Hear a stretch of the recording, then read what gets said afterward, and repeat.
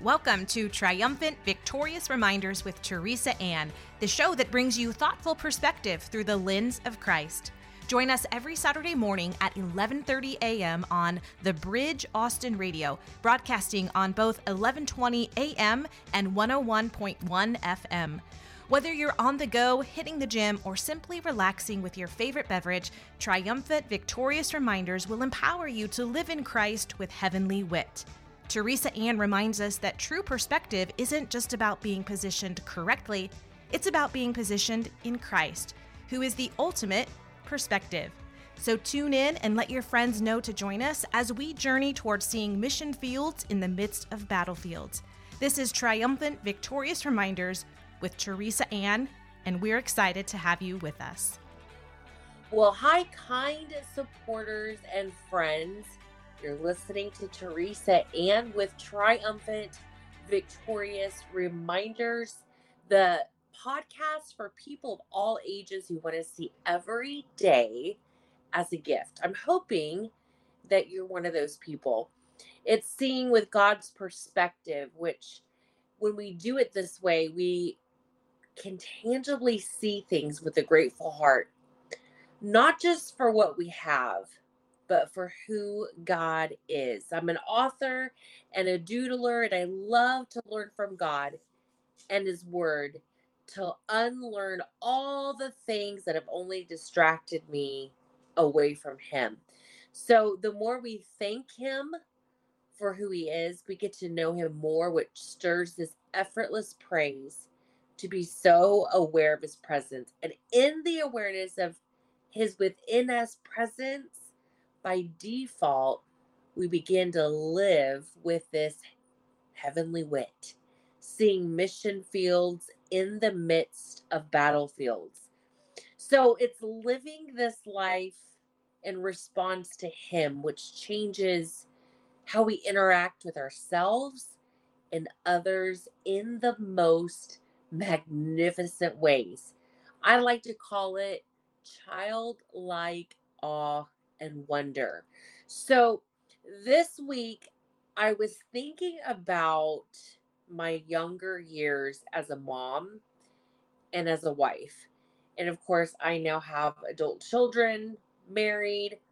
We have 2 grandkids. And so, you look back on your life, and I like to look back not just at the bad things, but to see, God, where were you in the middle of the difficult moments? And I think about, as a mom, sometimes we've seen our own difficult moments and we only see our own perspective, but then kind of scaling back, maybe getting more of an aerial view and seeing what were the difficulties that my kids were going through. And so this is going to hopefully be kind of funny for you. Um, Maybe you won't feel like you're the only one when I share with you what I'm about to share. So, Father, I just thank you, Lord, for this podcast episode today. Lord, I just pray that every person who listens to it will just hear and feel your tangible love for them, that their eyes would be open, their ears would be open to hear you in Jesus' mighty name. Okay, so I don't even know where to begin, but it was really after I began being really aware of Jesus in my life, when I said yes to Him, when I received His invitation, so to speak, to do this life with Him. And I went from this careless, depressed, kind of moody, mean, just, I wasn't mean like all the time, but man, I feel like when I look back, I'm like, dang, how do these people live with me? But I went from this like careless way of living to this really careful way of living. It was like this pendulum when it swayed, obviously on the other end of living, to where it was now legalistically careful. Let me give you an example. So it was this wanting to please God, not because I wanted to please him out of responding to his goodness, which is really what it should be, but I wanted to please him because it would help me with some of the guilt and shame of my life, that maybe I can penance my way to get his approval. And so the more you do that, the more that it's just not enough. Nothing is enough in your eyes. So you got to be quote unquote more perfect, and everything has to be more, more in behavior and doing it the right way. And then, of course, when you don't do it the right way, you become more guilty, and then you feel more shame, and then it's just compounding. And then, of course, that how it's related to others, especially in your family, it's just this constant war within yourself that's now just permeating outside of yourself onto your family. And so here I was, so sad. We would have these days, like probably, I don't know, every other day we would play like cards, or one of the things that the kids loved to play was Monopoly. And so just to give you an idea, our son was 12 and our daughter was like 5. And so just to kind of give you just the scope of their age bracket and what they're having to deal with. So here we are playing Monopoly, and this is when I was all about tithing and doing all the things, okay? So when we would play and you would pass go, you collect $200. Well, I made up a rule that if you pass go and you collect $200, you better tithe $20 and put it in the middle of the board. And I remember my son Cody, who is a major mathematician, he looks at me and he says, "But mom, if you do that, we're going to run out of money." And I'm like, "Oh my God, don't you have faith that God will multiply it?" I mean, it was just absolutely ridiculous. Okay. Just thinking about this. Oh my God, my poor children. And so I remember I was just so mad at Cody for even thinking that way. Like, how can you think without faith? How could you be a doubter? And you guys, it's so sad. But I took the board and I flipped it. And I said, "Now I know what Jesus felt when he was in the temple and he threw the tables." You guys, I really believe this. This is like something I really, truly believed. Now, think about this. When I flipped the board, I cried out with that fiery passion, right? But from there, it was like it transcended into everything. So now you have that little instance that's going on, and then if Cody didn't do well in school, then he'd have to come home and he'd have to write scripture like 20 times before he could even do his homework. It was ridiculous. And so what happened was I began taking the joy of the word of God, that we should see it as an invitation. And now I used it as a weapon. I used it as punishment, to where now my son, he didn't want anything to do with anything God. I mean, absolutely nothing. And it's interesting because as ridiculous as it was, when you step back and you're like, "God, here I was really wanting to live my life for you. Like, what happened? Why was there no conviction to say, straighten up, Teresa?" But really, it was in all of that, I realized how self-righteousness can sneak in so easily out of a good place, like really wanting to do things from a good place, from wanting to please God. Um, and just notice how dogmatic it was. It was self-righteous. It but what did it do? Did it actually woo my son and my daughter to God? Or or did it actually turn their hearts away from him? I mean, they didn't even know what delight was in him, because it was all about, if you don't do this, then this is going to happen. And it was all done out of punishment. So this lack of mindset that I had with God permeated and overflowed into how I parented my kids.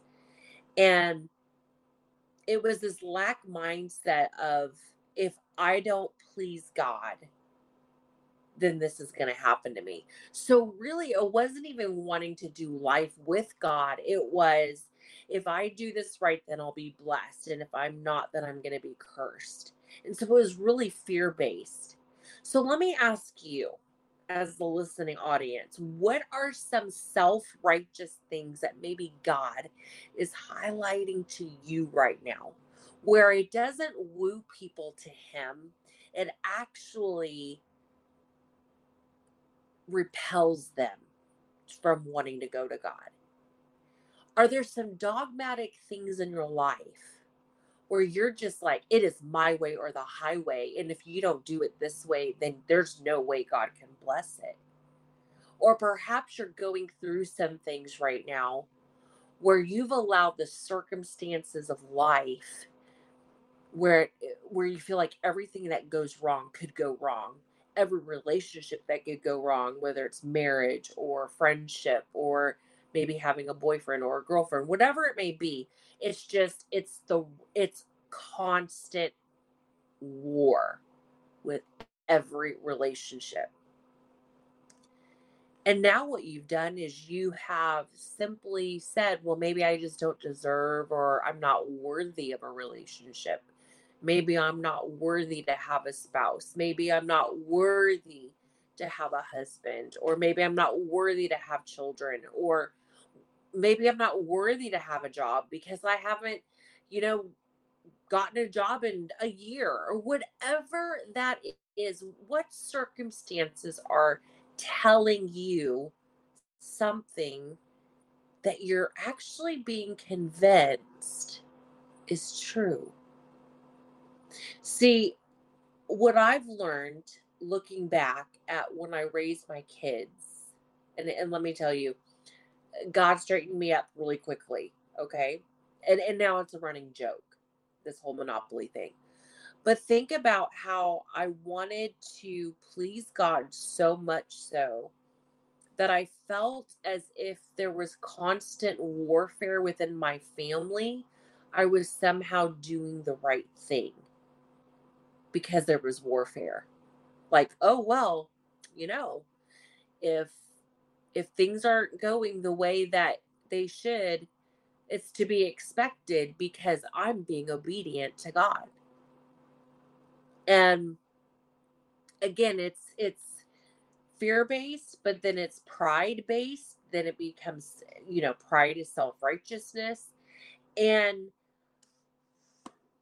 I just think I want to just really, for all of us to get this right now, because some of you may be on an opposite spectrum where you're just so liberal with everything that maybe you're like, oh, you know what? They can do whatever they want. You know what? God redeemed my life. He can redeem theirs. They can just sow their wild oats, do whatever they want. They can do all the things. And so, where is this happy Holy Spirit medium where it isn't about trying to please our kids and hoping they become our best friend, and so we just let them do whatever they want to do, to we don't let them do anything, And now we put fear in them to want to know the word, to want to know God, because if you don't, then all these bad things can happen. But then I know people that have done all the right things, that they love God with all their heart, and all hell is broken loose on their life. So there's all of these moments in life that we cannot say, if you do this, it equates to that. But what I will say is that when you and I respond to the goodness of God, there is straight up delight. There is awe and wonder. And no matter the circumstances, those circumstances cannot convince you of who God is or who God isn't, like I've said in the past episodes before. So here is what I love about just God and how he reveals himself is when I started seeing, how are you mirroring the way I parent you, Teresa? See, the way God parents each of us is obviously very unique, but it always entails this: his love. His love, as seen in 1 Corinthians 13, is patient and kind. It doesn't keep record of wrongs. You guys, love is not afraid. Love isn't afraid of their sin. Love is not afraid of mistakes. Actually, love capitalizes on it and says, okay, let me show you a better way of living. And it's in me. Come up higher. Come up higher by doing this life with me.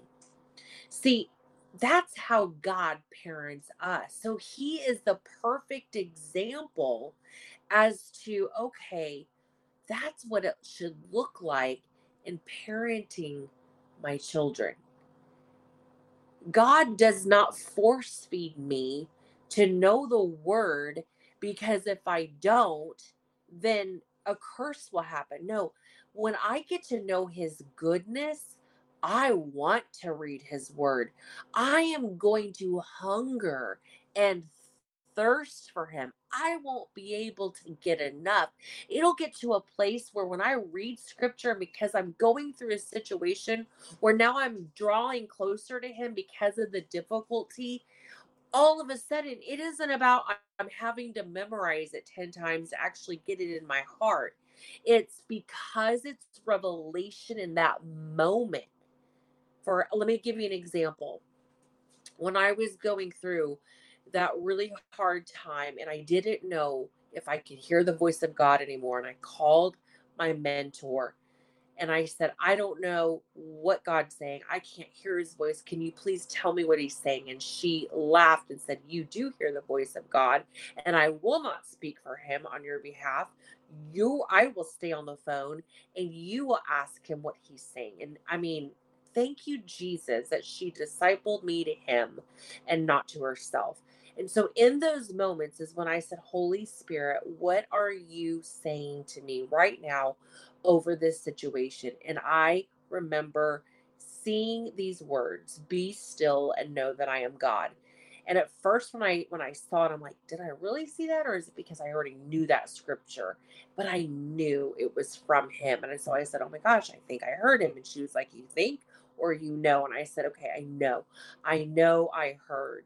And I know when I say heard, it's not like I heard it audibly, but seeing it. Be still and know that I am God. But here's the problem. I don't know what that looks like. She goes, well, then ask him, what does this look like? So I said, Lord, what does it look like to be still and know that you're God? And then suddenly these words scrambled up and it says, when you know I'm God, you can't help but be still. What? Yeah. Like, oh. So in those moments of revelation, you're not having to write the scripture 10 times to memorize it. It's literally in that moment, the word is coming to life and revealing who he is. That's the beautiful part of doing life with him. It isn't that we're not going to be free of making mistakes, but what happens is in the mistakes, we're not feeling bad or condemned. What we're actually doing is we live in this place of beautiful repentance. And repentance isn't what we think it is, which is groveling. It's actually going, oh my gosh, Lord, I want to delight in who you are. That's repentance. That's turning toward him and now doing it his way with delight, with awe, with wonder, and going, oh my God, I want to do it your way, and seeing as though he's extending his hand and saying, hey, will you dance with me in this life through the hardships and the troubles? Get to know the rhythms of my grace, like it says in the Message version of Matthew 11:28-30. I just love how God extends this invitation in such a beautiful way that it is not the way a human would do life with us. He is not a man that he should lie. He is not a man or a human that he should be fearful of our fears. He is not human to where he's catching up to our situations or circumstances in life. And now we're having these knee jerk prayer requests. These knee jerk prayer requests turn into a different kind of praying when we begin to know that, wait, he's gone before us. He is not afraid. Like when we think about all of the moments that Jesus said, have faith, have faith, have faith, have faith, do not doubt, have faith. When will you believe, right? All of these moments of saying, God, you don't want me to just have faith in a situation to change. You want me to have faith in you because you will change and transform my heart into the likeness of Christ to see my circumstances completely differently. At one time I saw my situation as Mount Everest, and now I see that it is nothing but a molehill in comparison to you. See, when we begin to behold him, the only way we can do that is by going all the way back to triumphant, victorious reminders, reminding ourselves of who he is by thanking God for who he is. When we thank him for who he is, there's a stirring that begins to happen where this automatic praise just unfolds. And as this praise unfolds, it's like, whoa, I can't help but see and know you even more, God. To where this increase of realizing that we are the righteousness of God only because of Christ Jesus. Not because of what we've done right, not because of how much we've pleased God or how much we've donated our time or volunteered.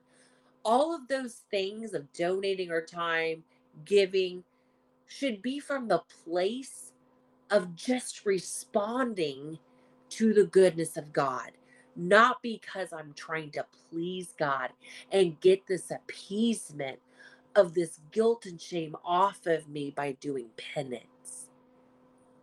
So here's the beautiful thing. I want to just, I just hope that this speaks to you today. I hope that this sweet looking back and confessing my own issues resonates with you today. And may you and I remember that when we see with heavenly wit, we'll be able to see mission fields in the midst of battlefields. Obviously with our circumstances, but even with difficult people. That you, remember where it says, Jesus says to love your enemies, and this is how you do good to them that hurt you. You pray for those that curse you, and you bless those that spitefully use you, right? When we love our enemies, we're no longer seeing an enemy, but we're seeing the mission. They're right in front of us. They're right in front of us. When you prayed for your city today and you ran across a really difficult person, as hard as it may be, God is highlighting his love for them. And it's like, what? What? And it's what he does. He transforms us into the likeness of Christ, to where we again see with heavenly wit, see mission fields in the midst of the battlefields.